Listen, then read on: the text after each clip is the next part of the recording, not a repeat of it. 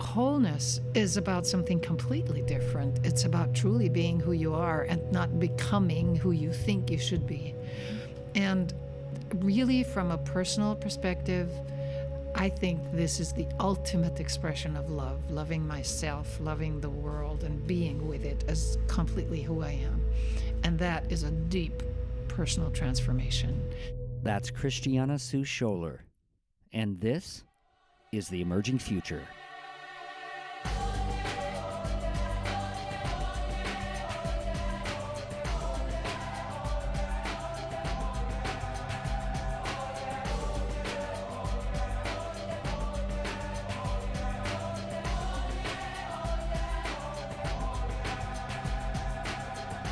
Welcome to the Emerging Future podcast, everybody. I'm your host, Joel DeYoung. It's great to be here with you. This is the podcast where we get to learn and gain wisdom from the curious, compassionate, and courageous co-creators of our desired and emerging future. So, what is the emerging future, you might ask? Well, we happen to live in a time of great transition. Lucky us, huh? Yeah, it is a radical shift, and it's one of total and all-encompassing change. Some call it the Great Emergence. And it is affecting and being affected by cultural, economic, political, intellectual, and religious shifts. Did I miss anything? So this emergence is really not something that we necessarily create or invent so much as we name and join. On this podcast, we are participating in the emerging future by gathering with people who have named, joined, and are intentionally attending to the great emergence that is aborning in our time. On today's episode, I have the privilege of talking with Christiane Seuhs-Schoeller, who is all in when it comes to aligning with the emerging future and using her gifts to bring wholeness to the world in this time of great transition. Christiane Seuhs-Schoeller is a purpose agent, and she's architected her life to support her work and her purpose, which is the manifestation of love in the work we do in the world. Let me repeat that. Christiane's purpose is the manifestation of love in the work we do in the world. Isn't that amazing? And she's energizing her purpose through her roles at a number of for-purpose enterprises that she has co-founded. One of them is encode.org, which liberates purposeful work. And I happened to interview Tom Thomason about 6 months ago about that company. So head back and check out Tom Thomason and our conversation about liberating purposeful work. And the other company that she co-founded was Evolution at Work, which really focuses on discovering and enabling pathways to wholeness in the workplace. Recently, Christiane intentionally left her home in Vienna to fully embrace her work by going nomad. She went nomad. What does that mean? Well, it means she no longer has a home that she returns to after her trips. So instead, she listens and she responds to where her purpose is needed most next. And she came through Seattle on her way to Japan to lead a workshop on the language of spaces, attention processing framework for organizations that are deliberately developmental and evolutionary. So with love being at the core of Christiane's work, I can't think of a better guest to have on the podcast during this holiday season and to close out the year one of the Emerging Future podcast. Thank you, everyone, for listening. It really has been quite a journey, and I'm loving it. So more to come in 2018. Yeah, Christiane, she's a beacon. She's a beacon of love and hope and brings warmth and generativity to the people and the spaces she inhabits. So I hope this conversation enables all of us to manifest love in the work we do in the world. Here is Christiane Seuhs-Schoeller.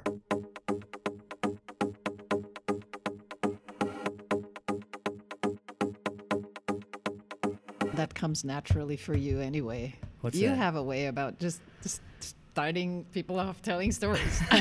That's just like a natural superpower of yours. Thanks. That's awesome. That's why this is so fun. But I told you before, I Yeah. remember when we talked the first time, I found myself like dabbering, blah, blah, blah, blah, telling all these stories. And then saying, wait a minute. Right. We were scheduled for an hour meeting, right? You were in. I was talking for half an hour. You were in Europe. I was over. It was a Zoom. That's right. It was Yeah, a Zoom it call. was. Yeah. But I remember telling you then already, okay, there's something about you that starts people off telling a story. Guess Oh. that's why you have a podcast. I appreciate that. And ever since I've met you, I've so appreciated you as a person. And That goes both ways. by the thank way. you. All of the interactions. I mean, whether it's via Zoom, in person, even your email correspondence, it's really warm and inviting, and it's Wow. it's the quality that you bring to all of these experiences and interactions that really makes me want to have more time with you and to learn from you. So thanks for saying yes to this.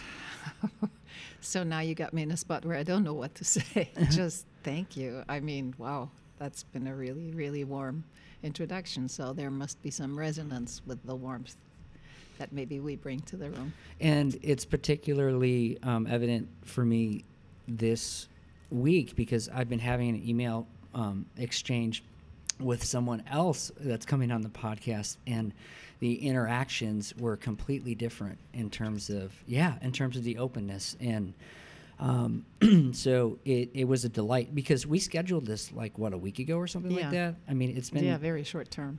short notice, and it's a surprise to be sitting here just 1 week from our interaction and to be able to talk about all of your adventures, with your businesses. So encode.org and Evolution at Work.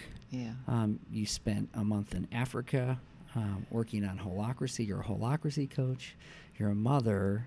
Mm-hmm. And most recently, and I think this is a good place to kick this off, a full-time nomad. Yeah. So, and to make that decision at this point in your life is interesting, and I can see the overlap with, the work that you're doing. It's almost like you're moving into like this fully embodied, purpose agent is what you call it. Yes. Yes. But yeah, take me into that the process of deciding to become a nomad. I can't really say when it started, but I've always traveled a lot in my life and always enjoyed it. And it's interesting because often I get asked, don't you get fed up of airports and airplanes? And no, I don't. It's just part of the deal. Mm-hmm. And it started, I think it really started with my, with my engagement with ENCODE, and then later on with Evolution at Work, because it does lead to a lot of traveling, and I am so inspired to spread the word and to bring whatever I can to the world wherever an opportunity comes up. Mm-hmm. So I just create the possibility to go there. Right. I just go. Well, that's yeah. So you create the possibility to go there. That's interesting. So are there places that you're thinking about where you're going, oh, I kind of want to go there, so maybe there's some work there for me? Oh, sure. Absolutely. Absolutely. I'm going to Japan tomorrow. Oh my. Okay. Yeah. So, and Australia is next on my list. Have you been to those places? No, I've never been to Japan. I have been to Australia. Wow. All right. So there's just something, there's something to be done everywhere, Mm-hmm. and it's pull based, so things come up, and then I just sort of see something out of or sense something out of the corner of my eye, and then I just turn towards it, and I guess I just do it. Yeah. So that's one of the things. But I mean, pole based. yeah, That's interesting too. Yeah. So there are these different places and these people in these places that are interested in the work that you're doing, and they pull you.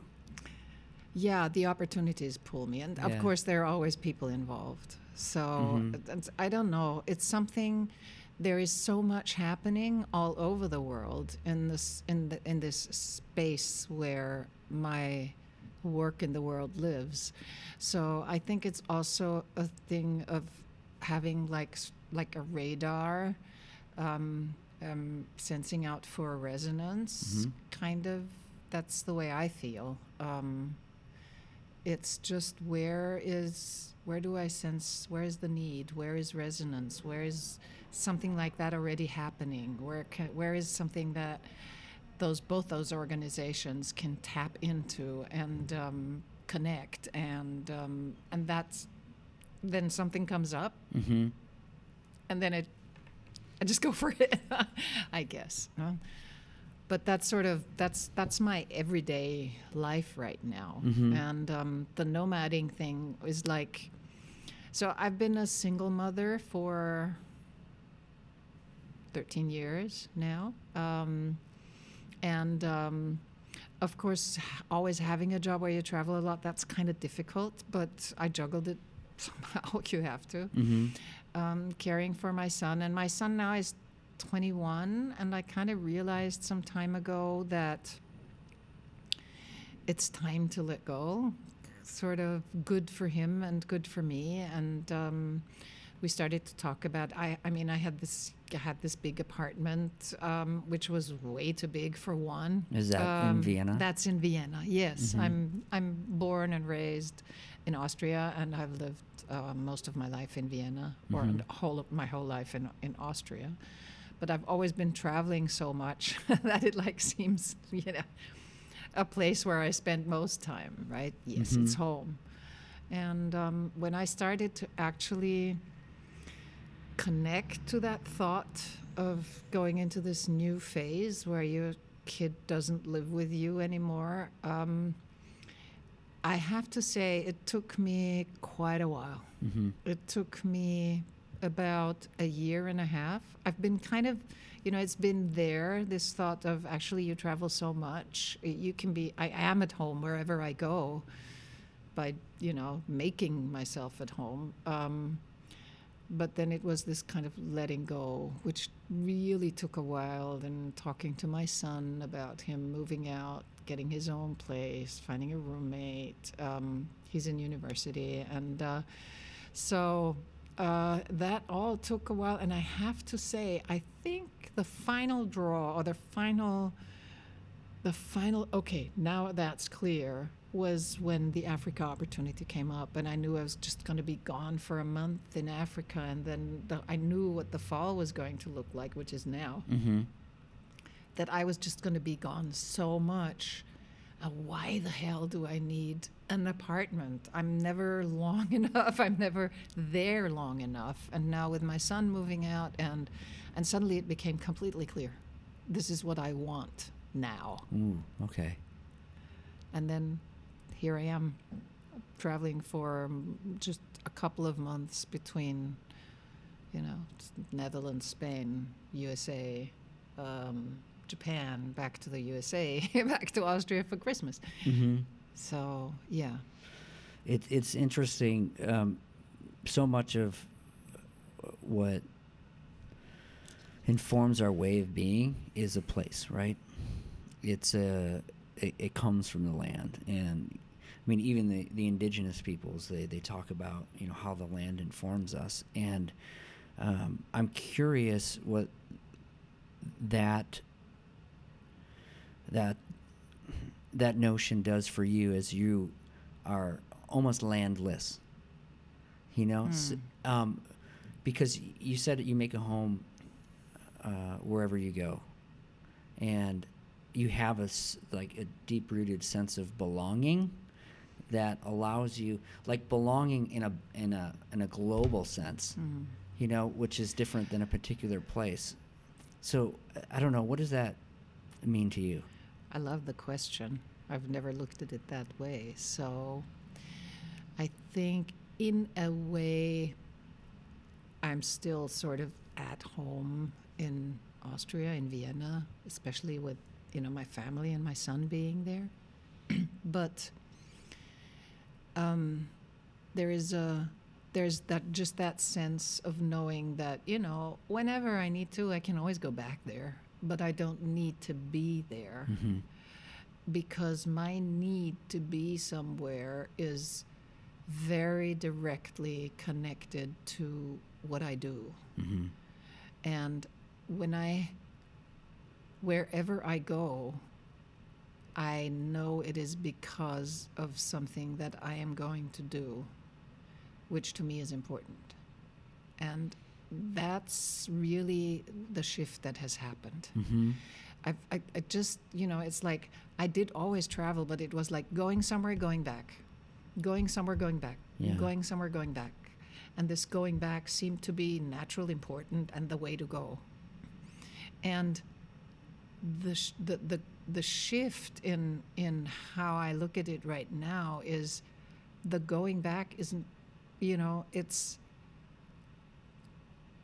it doesn't necessarily have to be part of it, because where do I go next in order to do something that is important for me, inspiring? And when I say for me, it's sort of my personal purpose and the purpose of the organizations I work for and I contribute to.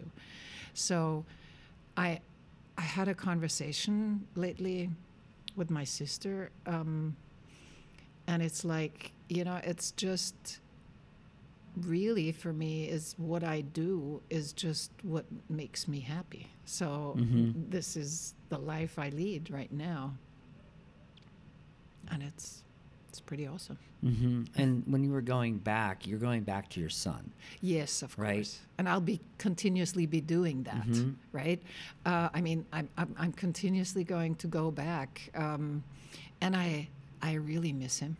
Mm-hmm. I realized the other day we were talking on the phone, and we were talking on whatever, Zoom or whatever, and having a chat. And when I put down the receiver, when I turned off the computer, I was like really sort of tears welling up, and yeah, I do miss him. Mm-hmm. And this is still very fresh, right? Yeah. I mean, he just moved into his apartment in the beginning of October, and with all the moving and the hassle and the getting rid of stuff. I mean, I've got rid of so much stuff, you have no idea. Mm-hmm. I've just reduced it to one closet and one room that I rent in my sister's apartment. Okay. So, yeah, the going back now is mainly seeing my son. What does your son think of it? Having a homeless mother. Well, he's kind of used to my sort of way of looking change. at things. Yeah. I think it's kind of mixed. In the moment, it's quite mixed with the pleasure of having his own place and the fears of having his own place and having to take care of everything. Hotel mama's not there anymore. Right. So, but I think he's pretty okay with it. Yeah. I'm not sure whether he misses me right now in the sense that I miss him. Mm-hmm. It's just the process of letting go of your child. Mm.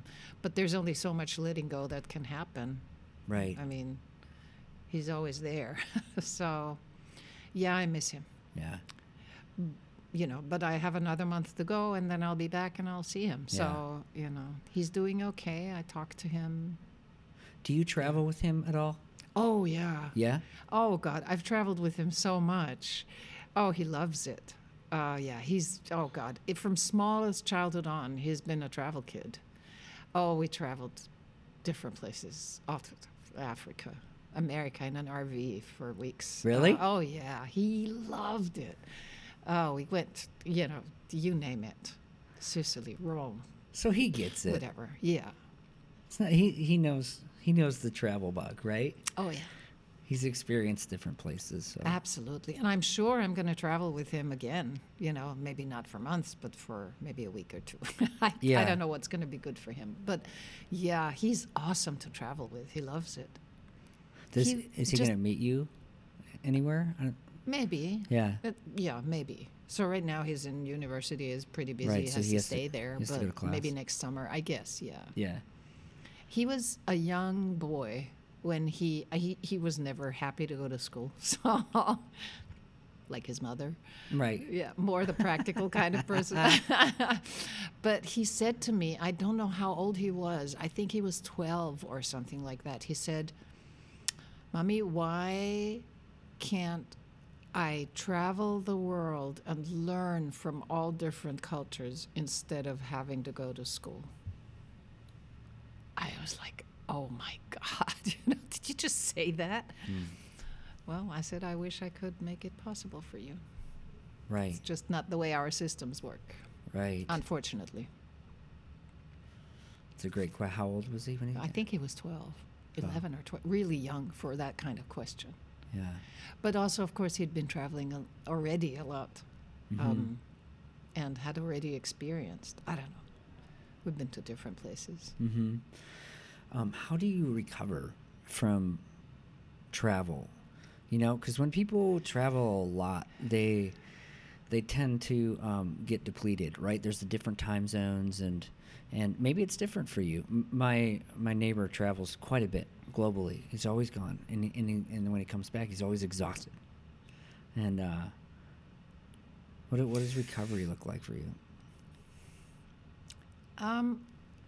It's interesting. It's different. I'm rarely really exhausted, but I think I'm probably not really consciously taking care enough of myself. But so far, I'm fine with it. But what I do is I try and sleep enough.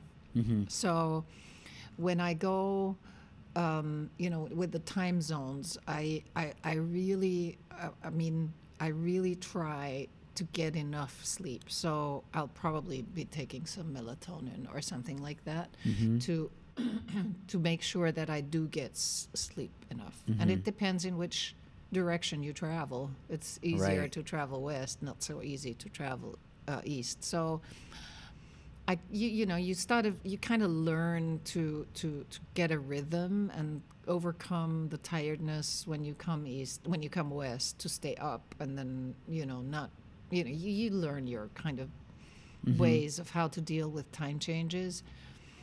And I guess that's it. Yeah, sleep, right? Sleep.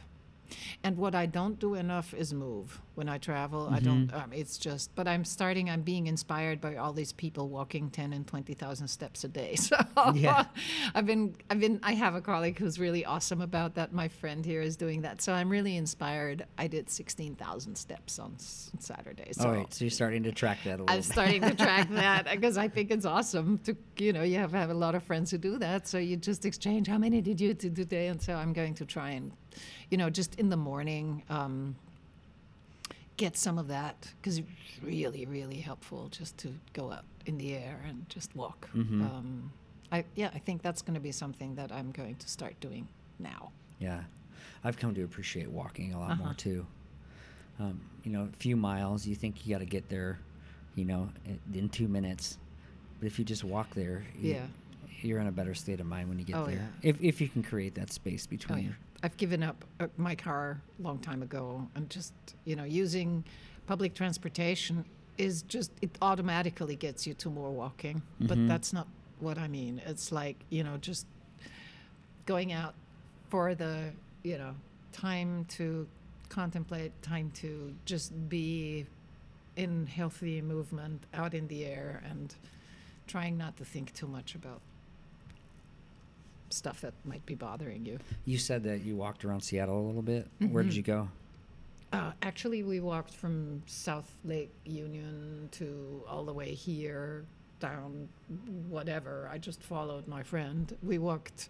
It was actually awesome because it was Saturday. It wasn't as full, and I really like this downtown area around here. So Pioneer Square. The older buildings and. We walked, and I don't know, it was like something like 8 miles or even something. I Wow. don't know. Yeah, it was a really long walk. Yeah. Did you go to any parks? No, not this time. I went to this. See, I always go with someone. I don't know the names of the places. Right. But there's this park somewhere along the water where there's some museum and some figure. The art figurines museum. out, the art museum. Myrtle Edwards down on the somewhere down there. Yeah, north of anyway. the piers there. Yeah, that's a nice area. Yeah, that was last time I was here. So, Okay. Yeah. And then I did walk some in West Seattle, and it's just along in the park. What's the name of the park? You just mentioned it. Lincoln Park. Right. Yeah, it's gorgeous. Stuff like that. Yeah. Do you ever get on the ferries and get out to the islands? I did. Yeah. Yeah. I did to Bainbridge. Yep. And then I drove down to Olympia and been around there. Mhm. And Olympic Peninsula. Yeah. Right. That's beautiful down there. Yeah, I went on a hike with a friend of mine in September. I saw that on Facebook. Oh, yeah. Yeah, right. We did 16 miles the first day and then walked out the second day. So it was quite a trek for those of us who aren't in shape to do that. When you put on 16 miles a day is pretty good. 16 with a backpack going uphill. Oops. Yeah. We did it. It was worth it. I did Mount Kilimanjaro. Oh, my word, really? 3.5 years ago. Yeah. Yep. Wow. That's one of those things I'm really proud of. Did you have to camp up there, or what is? Well, of course. It's do? like a 7-day tour. Is it really? Oh, yeah. You go up 5 days and down 2 days, and that's the hard part. I tell you, anytime I do the 5 days uphill again, Yeah. if I get myself in shape again, but the 2 days down is just the killer. It just kills your knees. You walk. It's just Right. blah. But anyway, I did it. That's amazing. Yeah, that was quite amazing. I've Yeah. seen so many pictures of that mountain. Never Yeah. seen it with my own eyes, though. Oh, yeah. I went to Africa, actually with my son, on a safari, and we did one evening. We stopped in a place where looking at Mount Kilimanjaro, the sun going down behind the mountain, and I knew, okay, I want to go there. Wow. So that was many years back, and then 3.5 years ago, I did it. And then you did. What's the pull to Africa for you? That's interesting. The first time I was there, there's just something in the energy of that land. I don't know what it is. And then I also, things are so different. And then I knew I wanted to go back. The Kilimanjaro thing was, number one, I found it intriguing. I mean, I'm not a big mountaineer kind of person. I like hiking, but not climbing up high mountains. So this was like a, can I do it kind of thing, and I did. So, but it was part of a social project. I had to raise a lot of money in order to actually be able to go along, to be taken, to support a community of internally displaced people. So that was sort of the purpose-driven kind of thing again, supporting these people. And being there, meeting these people, again, there is something about that, I don't know, it triggers a curiosity for me. And then I also think that sometimes I think really big parts of Africa have been robbed of their natural development because of history, because of Europeans, the colonialization. Is that the right word? I think so. Yeah, colonization. Yeah, I'm going to try and correct you and say incorrectly. Colonization. Yeah. Okay, so the colonization and the riches that this continent has and being robbed of it, and then this whole, I mean, I don't know. I think, what does it take for the natural, something emergent, really sort of evolutionary, be able to happen? I don't know whether it still is, but it's intriguing to be there, and especially my trip this year, where I was really working together with people, getting to know them personally, be with them, which is different than just visiting and going on a safari. I mean, also, climbing Mount Kilimanjaro, we were a group of all, Europeans, Americans, New Zealand. And we had lots of people, local people with us, but it wasn't the time to get to know people because you were hiking up a very high mountain. Right. So, but this time I was really, I spent like really a thorough month working with these people, and many people who have, all of them have had histories and a destiny, which is like, you would think no chance to ever have a life which is, somehow fulfilling. And these young people, they get this opportunity and they just go for it. I mean, they really, there's such a, I don't know what the word is. There's such a belief somehow created in that program that they go through there, that they say, okay, well, our life so far hasn't been really awesome, but what can we do? What can we learn from that in order to support others to maybe have a better life? And that's what the people there are all working on, getting involved on making things better, being really engaged with all sorts of things. And there is that there as much as it is everywhere else in the world. Maybe more vivid, though. And it's more, it's so, vivid. It's really hard. I'm struggling for the words. It's just very impressive. Because people coming from, numerous rapes, being thrown out of orphanages, being left in the street by a 14-year-old mother that just can't care for you, and you're just kind of left there. From war zones, people from the Congo who have lived in a refugee camp for 3 years and then suddenly heard about this place and said, okay, I'm going for it, and then building something similar in the refugee camp that they were in for years and had absolutely nothing to look forward to, and then there's just tiny one little opportunity and they just go for it, and then they really, and they learn, and they're just so eager to learn.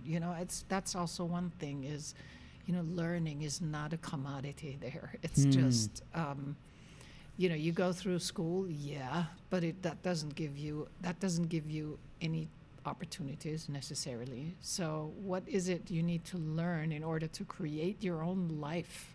That's what they do, and that's just amazing. The problems you described are so real. Oh yeah. They're so felt. And I think about your work, and you talk about the emerging qualities that you're trying to realize in the business sense. And so you're traveling around, you're doing workshops, and you work with these different businesses. But going to a place like Africa, when you describe the scenarios of the people that are coming to those, in contrast to maybe the people who are going to come to your workshop today, this afternoon, right? Yes, right. It's a completely different level, right? Like it's a mindset, because the people who are coming here have the privilege of coming to a workshop in the middle of the day to learn something, right? And you're talking to people who don't have anything. They don't have any opportunity, but what you're experiencing is this underlying emerging hope that they are they're excited to participate in that with you, and they're excited about your presence there, and to just take that whatever it is, even if it's small, and participate in what is happening. So I'm trying to, in my mind, just compare the different worlds that you're talking about. Just interesting. I've actually never actively thought about looking at these differences. Mm-hmm. And the moment you talk about the differences, I was thinking about what are the similarities. That's great. So, yeah. Not saying yes, but it's the both. Yeah. So what are the differences and what are the similarities? I think the differences are just simply the circumstances. Mm-hmm. It's those people that I worked with in Africa were people who are already taking their life into their hands. So they're in a way privileged, not by their life, but by their own decision to do something about it, which of course is not, it's not everybody down there takes their life has or even gets the opportunity, right? Mm-hmm. So in that way, when I worked with the people down there, it wasn't that much different with the work that I did, other than those people were really eager to take from the work that we did together into how does that help me really further take my life into my own hand and create my own opportunities. So that was the really overwhelmingly beautiful, amazing part of that. Mm-hmm. These people asking so many questions, being so concentrated on how can I use this in order to really, be responsible for my own life and move things forward. That was amazing. So in that way, I got a lot of that there, and I get a lot of that in other parts of the world where I work with people. So those are the similarities. Yeah, the similarity. Well, we want something more, and we're ready to do it. Right. And so actually the work, I might need to go back probably to my own personal purpose to then kind of go into what drives me to do the I think work that I do. That's perfect. That's where I wanted to go next, was to get a little bit of background on the path to your purpose, and then what your purpose is today. Okay, so let me. I'll first stay with the first question about the similarities and differences. Mm-hmm. I mean, the differences. It's really hard to talk about the differences because for me, when I work with people, either with my colleagues or with people in a workshop setting or in an organizational or even one-on-one setting, to me, it's always a mutual exploration. So, and that is always similar, right? So even when I talk about something that the people I talk to might not have heard, I generally don't. I mean, I always talk about something that comes from my heart and is important to me, but I don't ever have the feeling I'm just sort of handing it off and then, this is for you, take it and do whatever. It's I immediately become deeply interested in what question does it trigger? How does it land with others? Is there something that, comes back which will add even more value for me? Or does it create value for others? If it doesn't, why? So it's like this continuous exploration. So when I'm invited to do, I like speaking about things, but very often it misses this. It's like a one-way communication. Right. Not that I don't love speaking about what I love, right?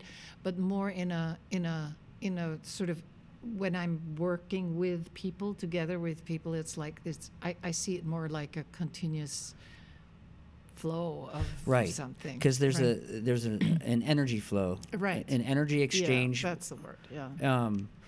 If you're speaking and there's no response, it just kind of goes out there. So you need, and I think that you're talking about relationship, right? Right. You're talking about relationship, and not necessarily like coming with a program that you're implementing necessarily. It's like, we're working on this. This is the context, but this is going to be a mutual exchange and a learning experience that's going to take us to new places. Yeah, that's the way. Yeah, that's the way I like to work. And it's actually, now that I think of it, I mean, if it's a speaking, I've been invited a few times, and I'm happy to do that. And I actually, I'm looking forward to doing more of that. And I think the issue here is you need to, it's the challenge to build relationship, even though it is a one-way communication. So I think that's probably what makes the difference.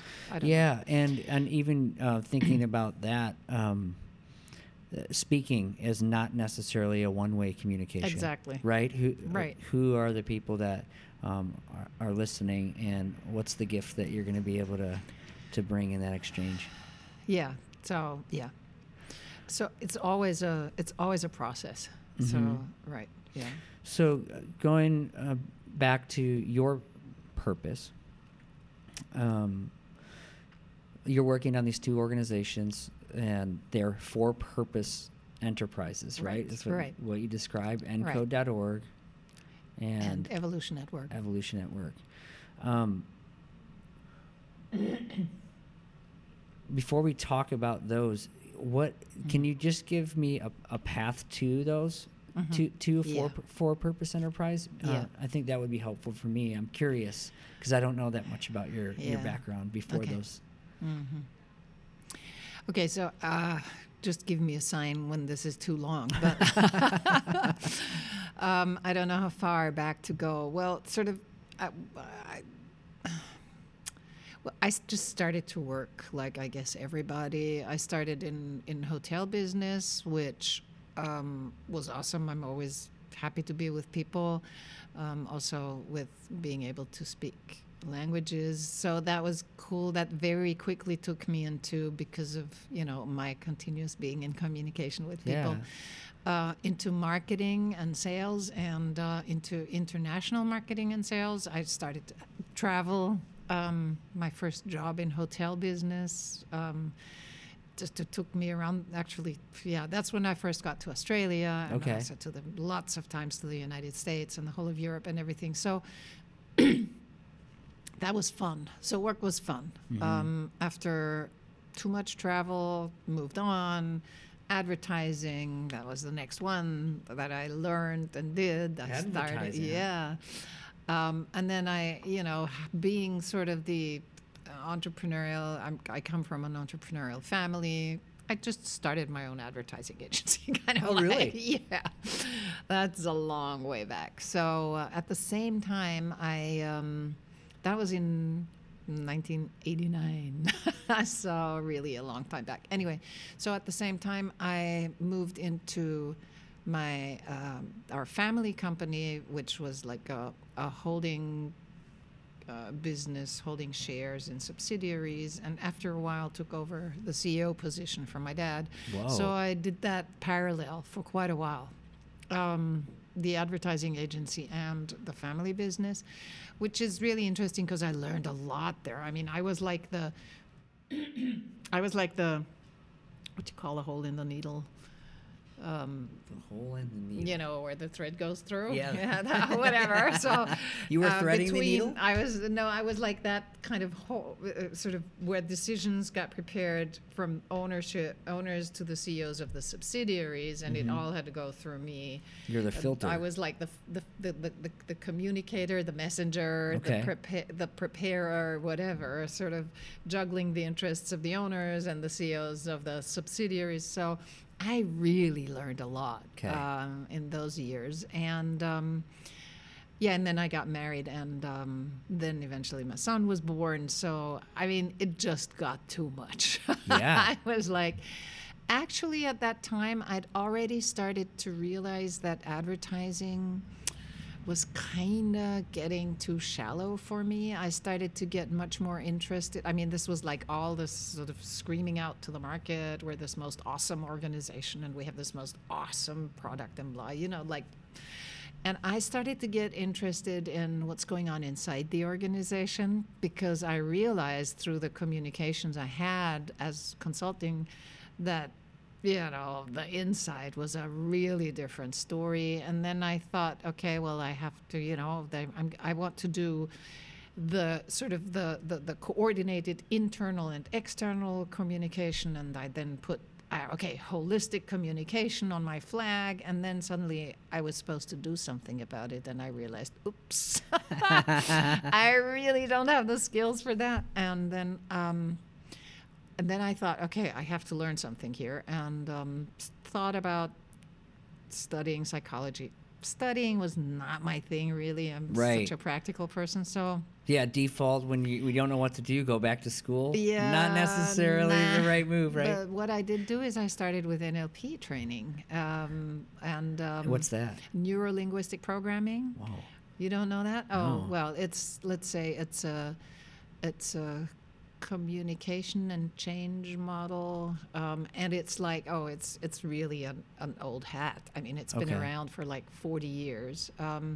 Some really great stuff when it comes to it actually really, the one thing, it changed my life in the sense that I started to understand that, there's not that one reality out there. Mm-hmm. It's like, the systemic sort of constructivistic view of, we all create and construct our own reality. And that was like, wait a minute, okay, I see something, I learned this is right. If somebody else says it is wrong, this person is wrong. That's not the way it goes. So that was really the big shift. And it's like, wait a minute. Yeah. If blue and green don't go together and somebody else says it does, okay, so that was, it's like, I was brought up in a very conservative kind of black and white kind of world, and it just shifted the whole world. It's a moment where you experience paradox, right? When two things are opposites, but they're both right. And how do you sit with that, right? And I mean, at first it's like, it's like pulling the floor away from under your feet. Yeah. But then, of course, after, it was like intriguing, and suddenly I met people on a completely different level, like people who would normally just be sort of, see someone stamp, kind of, okay, like, not like, kind of, not my kind, kind of, and suddenly that just completely vanishes, and I started to learn so much from other people, from asking questions, and that was just, for me, that was a game changer. And then, of course, I realized, okay, out of advertising, that's not my game. And then actually my son was born, and that was the next big shift. So nothing is the same. That's a giant shift. It is like, whoa. And so actually I sort of stepped out of advertising, and I stepped out of our family business. Okay. And sort of completely reinvented my life. At first focusing on being a mother and being with my son, and then starting to work with groups. It just emerged. I started to work with groups doing communication training, and sort of on the basis of, having a fight is generally about trying to convince the other that the other's wrong and you're right. And, there's a completely different world out there to deal with that. That's where it really all started. And it's not a binary universe. Exactly. And it was, it was just an awesome thing. But because of the sort of the business experience I had, I very quickly got into leadership training. And I did that for quite a while. I started nationally, internationally. Where were you learning leadership training, or was it you embodied it? It started that some company engaged me. Yep. That I've done a communication training, and then through the feedback and through the issues that I could relate to because of having started my own business and been a CEO, and so I just suddenly, these people realized that I could talk the language of people who were going into leadership or who were already in leadership. And so the first leadership trainings I did were pre-designed and like books that thick, and I had to read it all and blah. You know, it's like the profession of being a trainer. But from doing that, I started to realize, hey, wait a minute, not everything in those books is perfect. So I started to design my own trainings and started to do my own trainings and work together with larger consulting companies who were systemic organizations development. So I went into organizations development and leadership. So I always had that kind of leadership part in it for quite some years. And after a while, I started, and then of course my personal development didn't stop. So I started, to get into, mindfulness stuff. I started with meditation. I started to really get into more of that. I ran into, integral theory. Yeah. Being very much involved for a while. Just for me, the things is I integrate what I feel needs to be integrated, and then I move on. So, and in some time before the big kind of 2008, 2009 crash, I realized this is not working. It's like whatever I do is so blissfully useless, because I would go in, work with groups, they would love it, leadership teams, and then I'd have 3 or 5 modules and come back to the second module, and it's like you've never ever done anything with these people, because they went back into their organizations and the dynamic just sucks them back into same old. Right, the culture is stronger. Exactly, and the resistance against, really a different way of being, just a different way of being, and doing your work is part of your being, right? Right. Again, non-binary, like break down the barrier between work and person. And you're right, and so at the time, I just sensed a really deep need to again redefine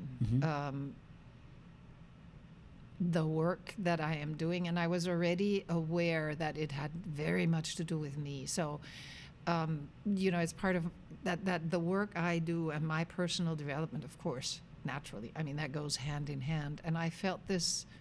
I hate feeling useless. So, it's like, what do you do? I for a long time, I love what I do. But then I suddenly, one day, I just had to realize, no, you don't love what you're doing, because it isn't to no accord. You don't, it's not, it's shallow. It's just lost its sense of usefulness. It used to be useful in the beginning, I'm quite sure. So the question then came up for me, and that was, what is my purpose? So that's back to your question. So what is my purpose? So I suddenly became aware, and I don't know out of what context, that this question was really crucial for me to decide how to move on in my life.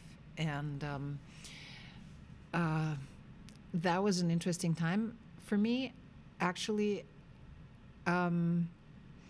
because I didn't know the answer to that, and I felt overwhelmed, and there was something inside of me that held me back.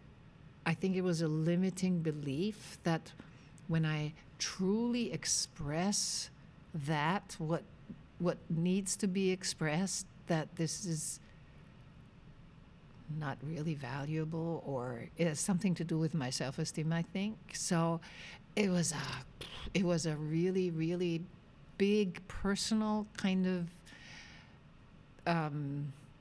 it was a deep personal process to find the right expression. Right. And there was something, and it was also about, and it was also about the work, as if the work were something separate from my life kind of thing. And so I had a hard time, letting go of the of the wish that however I define my personal purpose would be acceptable in the work of business or in the world of business, you know, that kind of thing. Right. And that was a real obstacle. I mean, that was just keeping everything back. And actually, I remember it was I went through a pretty intensive training in the art of hosting. And I went to that training, and I was so raw and so in the middle of this process. And through one of the exercises we did there, it just suddenly came up. And it just hit me. Really, it hit me because at the time, the wording that came up, or the expression that came up, was how does love manifest in the corporate world? And at the time, I realized that what was actually holding me back of truly expressing, I mean, it wasn't that. I knew it wasn't quite there. But the big shift was the word love, to be able to speak it out and to say, this is what it is about. And that was, for me, was like, I mean, I was just in tears. It was like, can I really say that? You know, can I really? And it was less, yes, you know. And it was overwhelming. It was really overwhelming. So this is about love. And yes. And yes. And yes. Yes. Right? Yes. And and if somebody doesn't like it, what the hell? Mm-hmm. Is business about love? Yes. And that was like, I mean, this was like, you know, jumping and dancing and screaming and saying, well, finally it's out, kind of. Because I'd never even thought it. I just realized at that time that I'd never even dared thinking that in the business world you could be able to, you know, speak that language. Mm-hmm. Why the hell not? Right. You know, it's like, what the hell? I mean, so, yeah, that was big. And if you remove love from, right? Yeah. It's kind of what we have. That's the point. That is the point. And that's what that is the point, you know? And so if you know what the work that I am doing today, so my personal purpose has become more clear since then. Mm-hmm. And the way I define it, I can define it today, it is, you know, the manifestation of love in the way we do our work in the world. Wow. That is my purpose. And whatever I do, for me, needs to be supporting spaces where the manifestation of love can happen. Mm-hmm. If I don't feel that what I do actually nourishes that, I'm not going to do it. Mm-hmm. And because of that realization, I just started to let go of things I was still doing. I realized this is not healthy for me. Not to say that, you know, it's not good for the organizations. I mean, other people would probably take over. Mm-hmm. Like, I know there is a lot of good stuff going on in, you know, HR, personal development, organizational development, whatever, but it is not carried by love, Mm-hmm. from my perspective. And this is not being judgmental. Mm-hmm. And so everything shifted.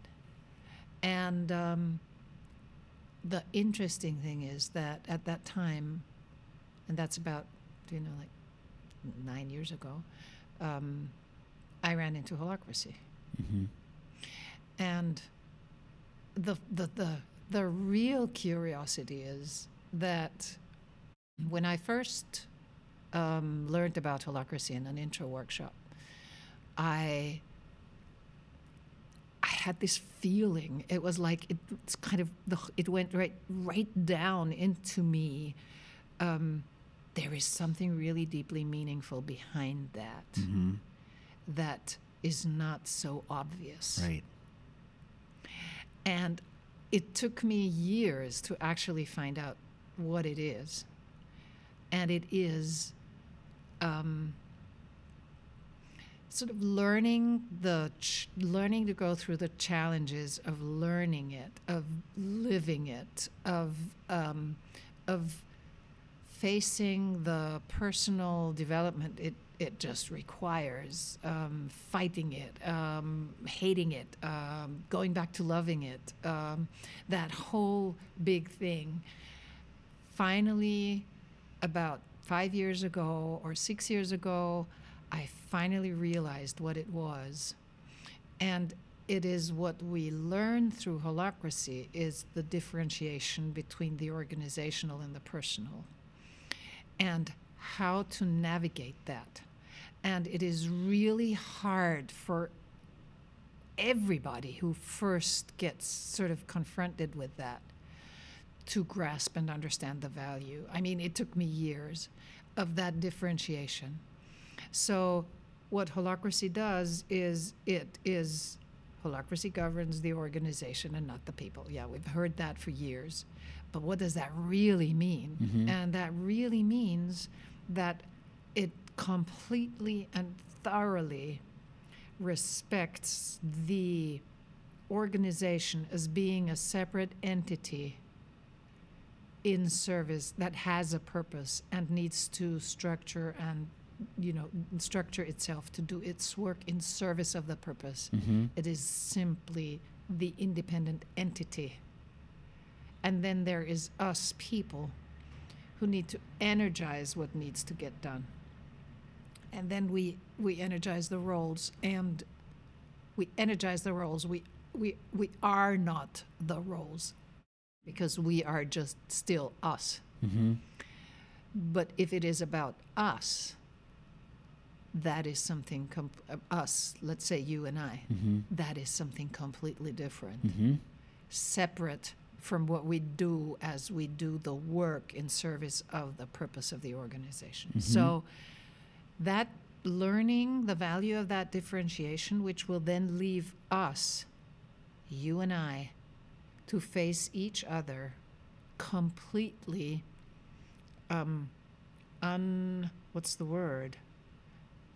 uncovered from the needs of the organization. Untethered, pure in our relationship.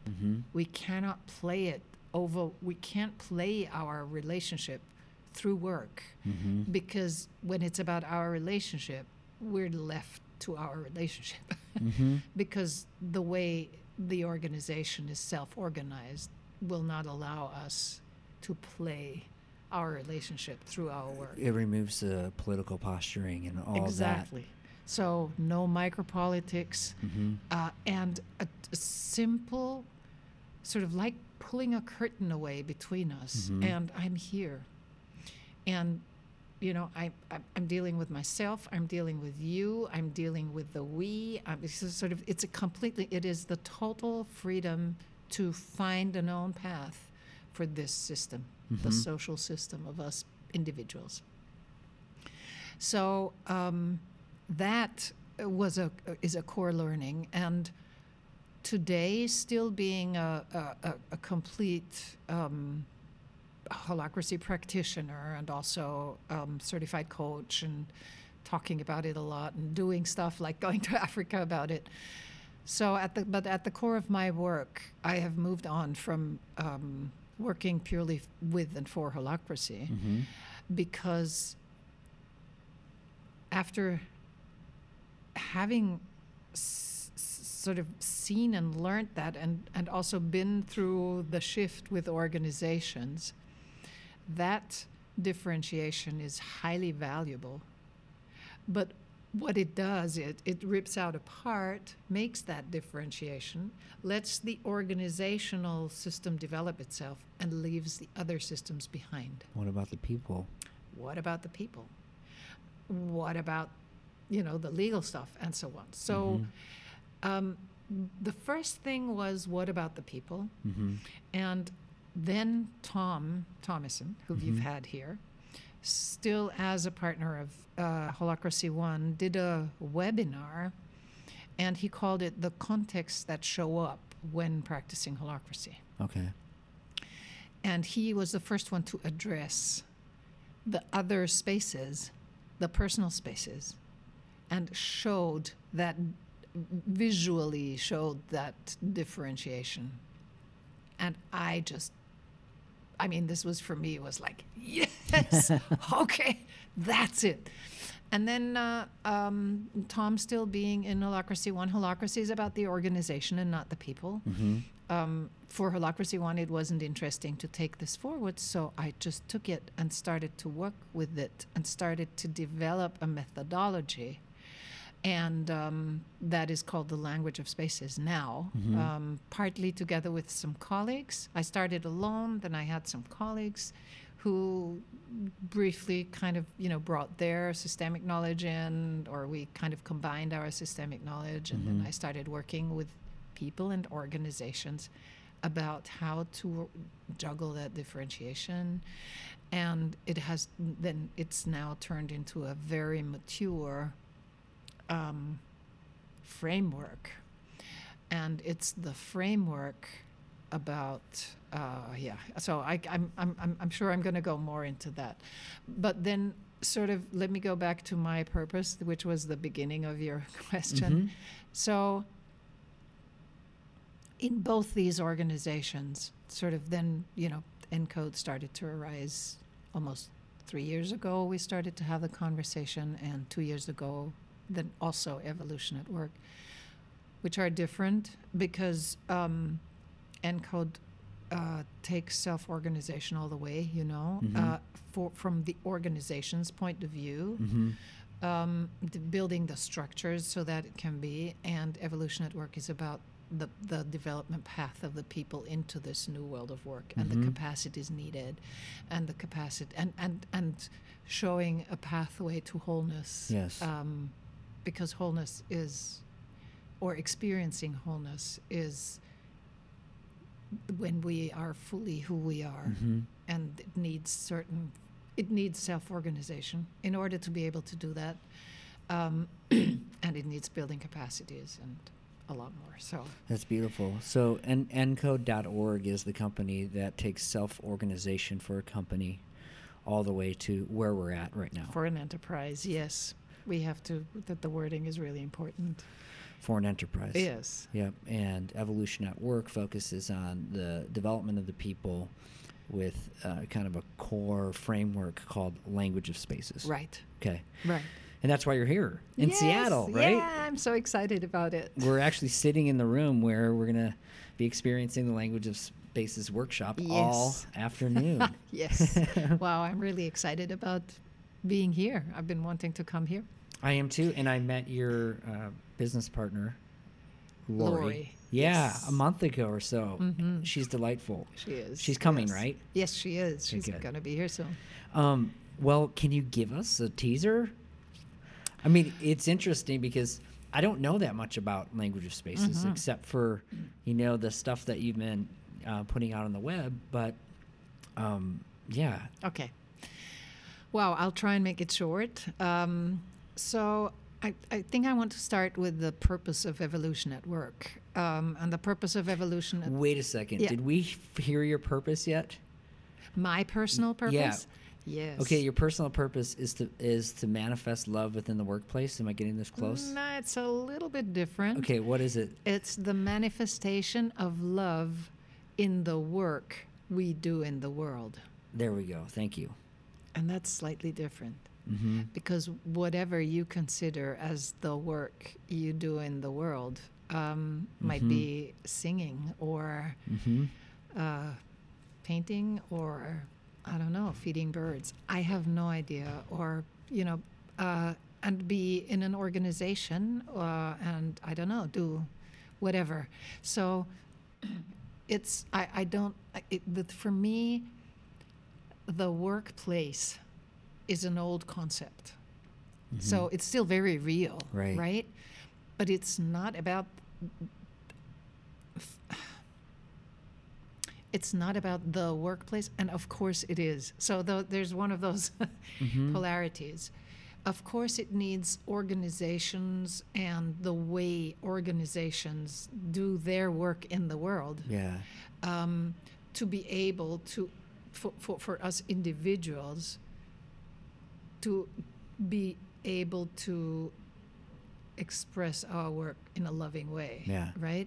So one doesn't go without the other, but it's us as individuals. I need to, the way I do my work, if that is an expression of love, whatever that is, but very sort of on a very big scale, right? Then I will also try and find an organization that manifests love in the way it expresses itself in the world. So it's me and the organization, so that there's no direct separation, because it all comes down to purpose.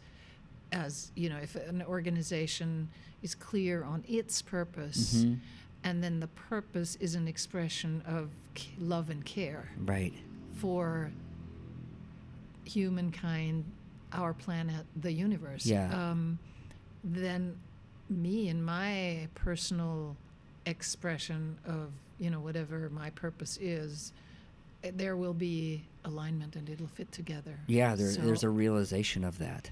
So I think the purpose conversation that is now, really going on is just the most valuable conversation that has been up for a long time. I think a very important point, in my opinion, that you're bringing up, though, is you're talking about your personal purpose. Okay, so you've identified that, and that gives you the ability to express that purpose and engage and seek out the work that aligns with your purpose. But there's a whole nother level that you just described, which is when you're actually doing that, you're entering into this larger ecosystem. And then that work, your purpose becomes manifested within an organization and impacts the world in that way. So then you're not just going, I'm going to do what I'm passionate about, because I do think that the purpose conversation does get it's so talked about now. And everyone's like, just do what you're passionate about, and then it's going to work. And I really appreciate kind of the depth that you bring to the purpose. It's a wholeness. It's a wholeness to your purpose that includes other people in it. What can you be in service of? Like, your purpose has to align in service of something greater than yourself for it to have the kind of impact that you hope for. And that the world needs. And it's also a question of scaling. So I can try and or be present and aware in this situation now, in the way we have our conversation, and make this a manifestation of love in the way I appreciate you making this possible, in the way the questions you ask, and sensing a deep sense of happiness of being able to be here.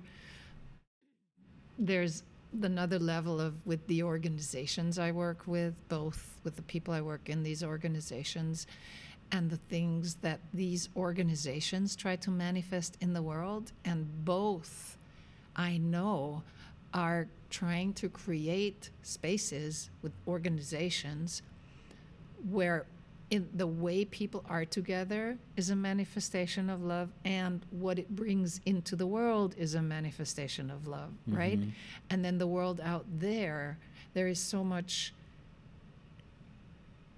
that can actually move towards being a manifestation of love and care, because if we don't, there's lots of stuff that isn't, like, robbing our resources, not being careful with our nature, and so on and so on, not being caring about people.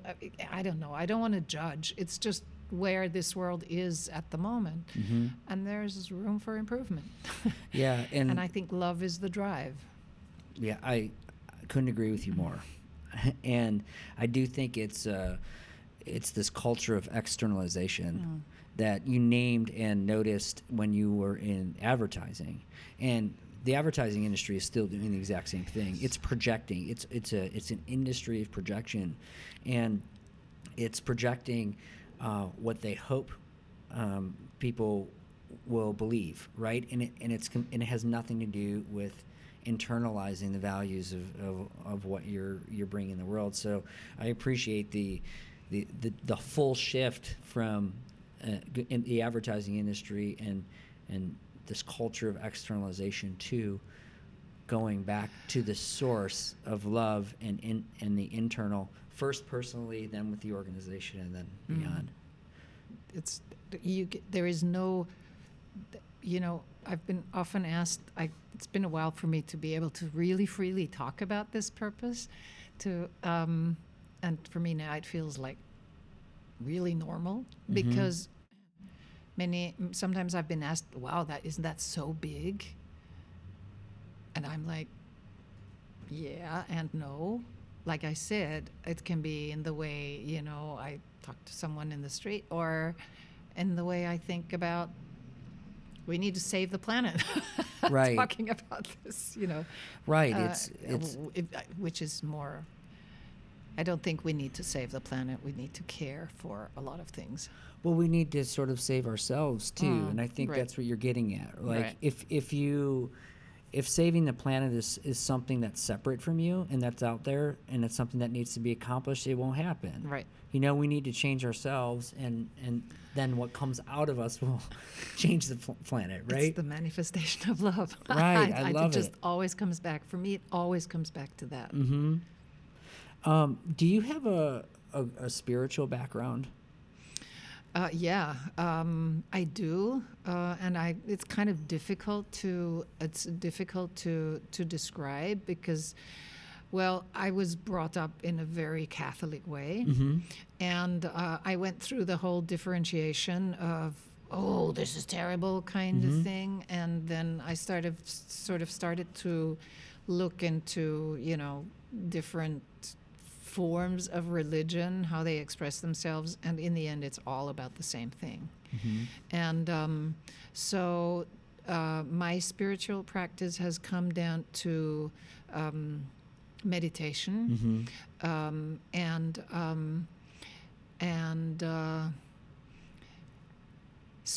it's kind of a continuous, and it's expressed in meditation, but it is a ongoing work of being with what is. And I know this is out there a lot and being spoken about a lot. It's it's with presence. It's with this continuous, actually it's sort of a moment-to-moment meditation, if you want to.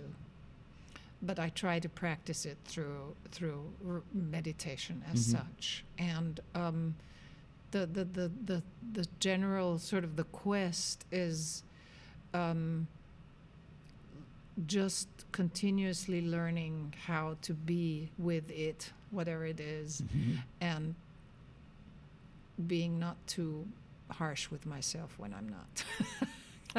Right. That self-criticism comes in. And it's just and I know I don't want to kind of keep coming back to that, but it is actually my spiritual practice is continuously asking myself, how can I fulfill that purpose? Because the spiritual expression is love.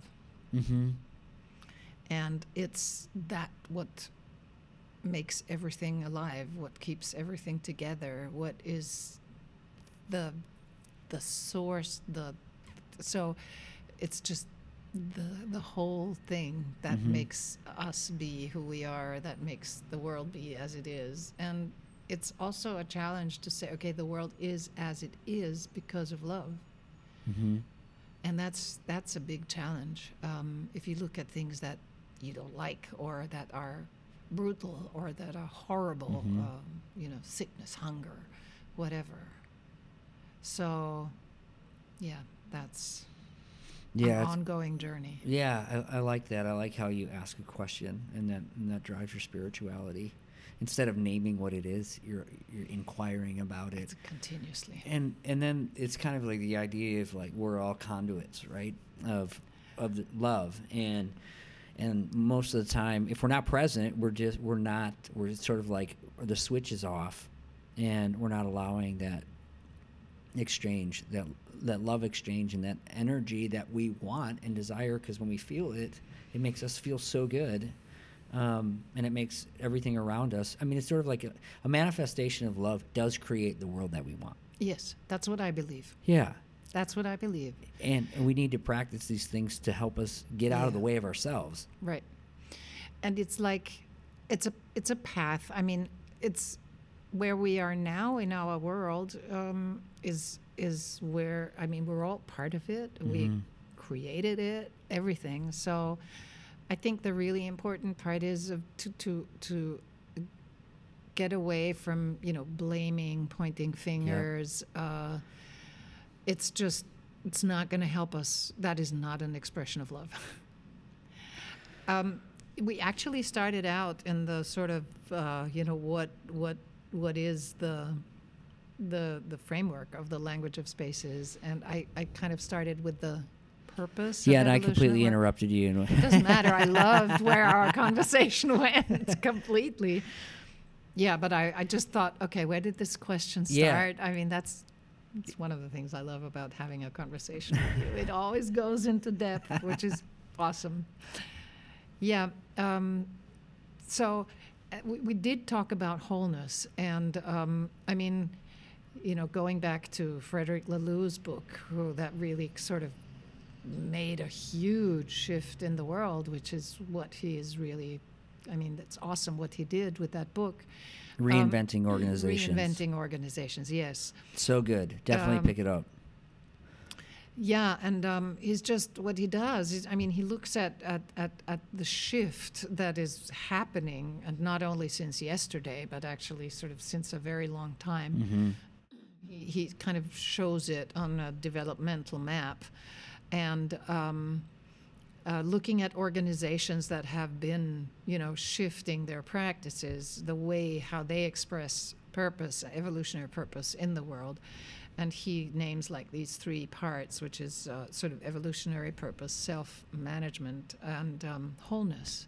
And on that journey of, my personal purpose, the organizations I work for, in Evolution at Work, it kind of sort of was clear that, wholeness is a personal, it is deeply personal, and also very scary, because it requires us to be vulnerable, to show ourselves as we are, but it also enables us to bring our full potential out there and just to trust that it will be good. Mm-hmm. And that is very scary, because we have not been, our systems have not been teaching us to really be who we are. And coming back to advertising, I mean, we are continuously told that we should be something else than we are, right? Mm-hmm. Thinner, thicker, bluer eyes, blonder hair, whatever. We're one click away. A larger car, Yeah. whatever. It's just continuously in order. But that's the way things are. So wholeness is about something completely different. It's about truly being who you are and not becoming who you think you should be. Mm-hmm. And really, from a personal perspective, I think this is the ultimate expression of love, loving myself, loving the world, and being with it as completely who I am. And that is a deep personal transformation. And for us as individuals and for organizations, because what Evolution at Work is about is wholeness at work, there needs to be the system and the people that fit in order to express wholeness, in a sense of wholeness is not, you're always whole, you are whole.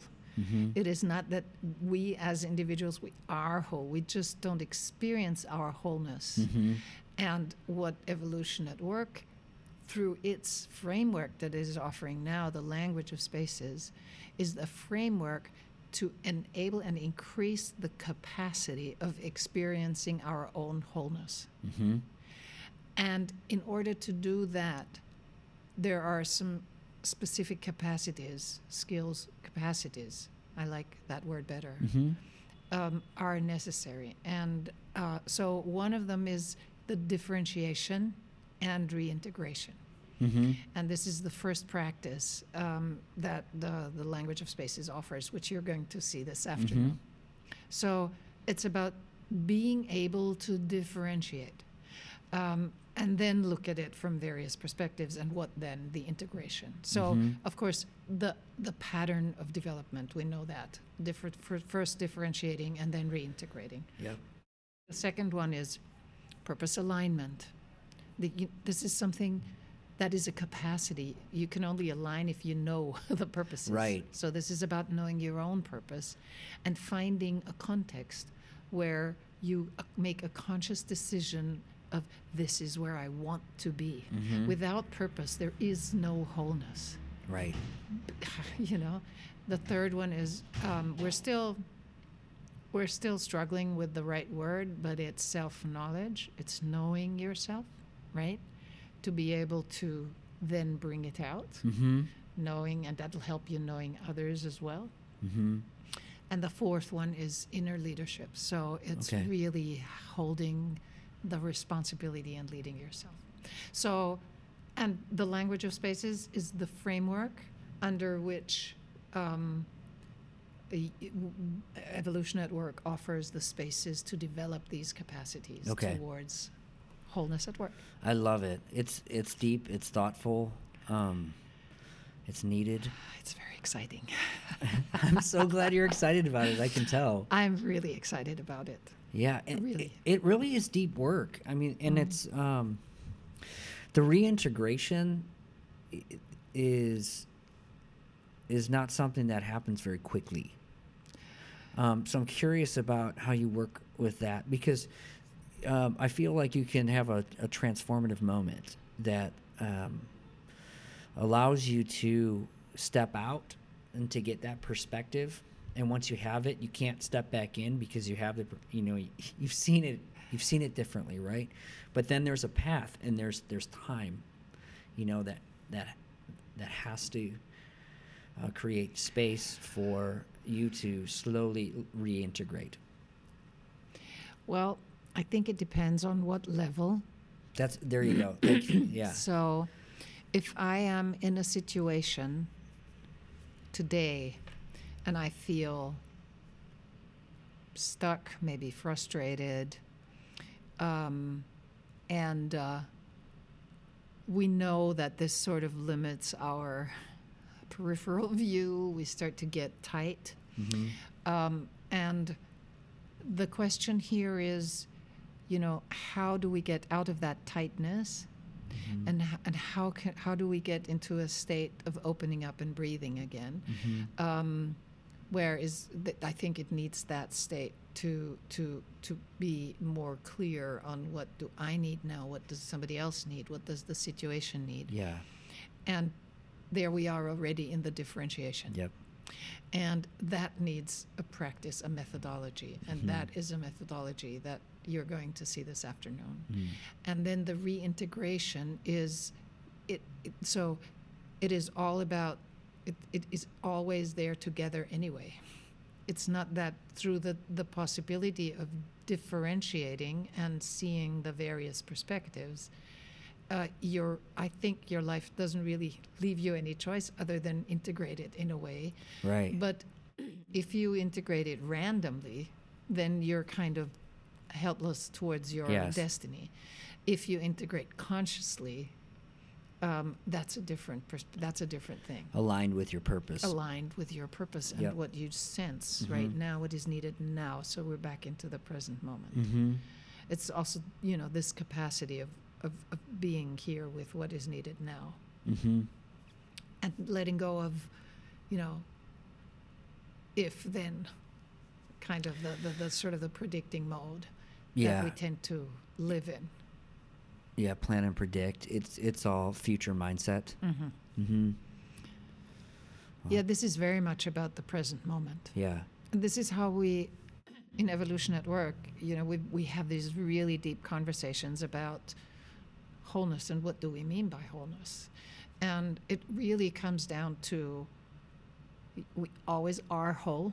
Mm-hmm. There's nothing missing. And wholeness is not a state, it's an experience. We experience moments of wholeness because we enable this experience. But Mhm. it is a question of knowing myself, of self-leadership, of being aware of your purpose and knowing what you're doing, and that differentiation and integration capacity. Because then you have a moment, and then being present and aware and actually realizing this is a moment where I feel whole Mm-hmm. there. Mm-hmm. So, and acknowledging that it's like happiness. Happiness is Yeah. not a state. Happiness is the capacity to know that there are so many opportunities for happiness, Mhm. right? And if we always wait for something that isn't, we just don't experience happiness. Yeah. But when we're kind of alert and present and say, Mhm. look at this, isn't that awesome? This is beautiful. Mhm. Kind of, allowing this to pop up and experiencing the way we are in the world as an expression of wholeness in a Mhm. moment, and becoming aware of that, knowing it, capturing it. Oh my God. I think that's Lori. Yes. I think she's banging she on needs us. to. Yes. Oh, she needs to come in. Yes. All right, I'll just get it. Oh, she's bringing the food in. Oh my God. Okay, the workshop people are here. Yeah. Yeah, so we're going to have to wrap this up. What I wanted to do is just wrap up with a couple of quick hits. Okay. I'm going to ask you some questions, and you can just answer. Okay. Yeah. Go ahead. So you got to be present for this. Yeah. Okay. What's that? So in this new world of work, what is bringing you hope? It's happening. It's happening. There is no way it's not going to happen. It is happening. Yes, it is happening. I love it. What has been the most surprising thing for you in 2017? That I went Nomad, and that it's actually really cool. And It's cool. And actually the development Evolution at Work is taking. Mm-hmm. I know I was supposed to do one. But I did too. No. You can take as long as you want. The energy I'm and just gonna that keep is fighting. just awesome. Go ahead. When you don't have the internet, what do you do? Read. Awesome. What are your top 3 places in the world? Northern California, the national parks in Africa, and the third, Tuscany. Tuscany, man, those are awesome. Why are you resisting Seattle as your home when the calling is so strong? Oh my God, I'm not resisting it. Actually, I really intend to spend much more time here. I really like being here. I have awesome friends. So that's really the reason to come and be here. Yeah. Well, we love having you. Oh. How's your book coming along? Well, I have a project to start the structure. Come on. For real? No, yeah. I love it. Yeah. Okay. And Language of Spaces book Language coming of out Spaces in book. 2018, folks. Oh my God, I'm going to need some help. Can you help me? Yes, absolutely. Oh, cool. Absolutely. Oh, that's really exciting. Mm-hmm.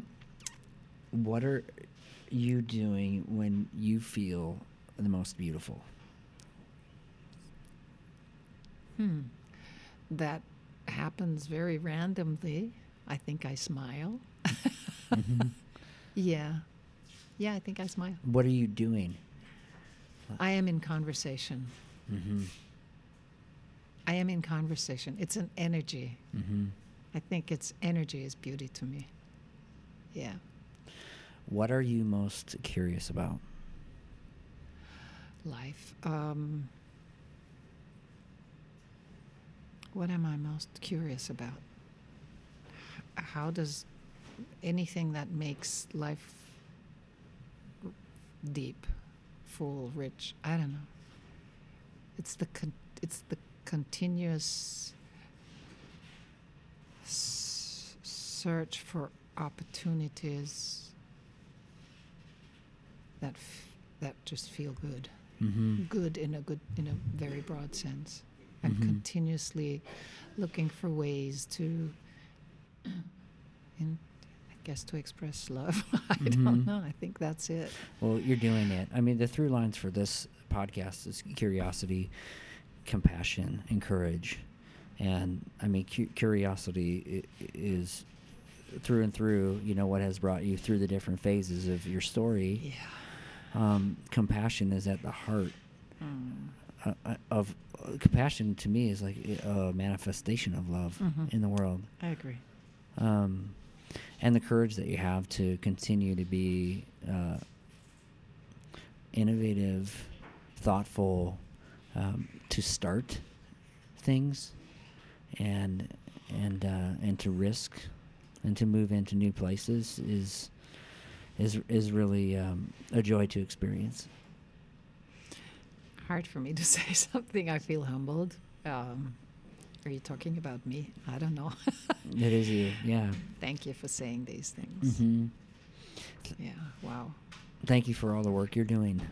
Thank you for this conversation. Yeah. Joel. So, if people want to find you, what's the best way for them to connect with you? Okay, go to evolutionatwork.org or to encode.org and just send a message. I am bound to be back in touch. Mm-hmm. Yeah, and you can find Christiane in Japan. You can find her in Australia, back in Europe, and on Facebook. And on Facebook, right. Okay. I know, isn't that fun? Yeah. Yeah, we get to see what we're up to. It's a connecting thing. Yeah. Yeah, depending on how you want to connect. It's awesome. Mm-hmm. Well, when are you coming back to Seattle? Actually, in January. Oh, you are? Yes, and I'm thinking of, hope I'll be able to deliver a whole day workshop there on the language of spaces. Great. Yeah, let's see what our participants think of it, including you. Sounds good. Well, Okay. I'm delighted to be here, and I can't wait to experience it. Thank you, Joel, for this. This has been such a pleasure and really touching and humbling. Your words are just really very inspiring and Thank you. giving me motivation.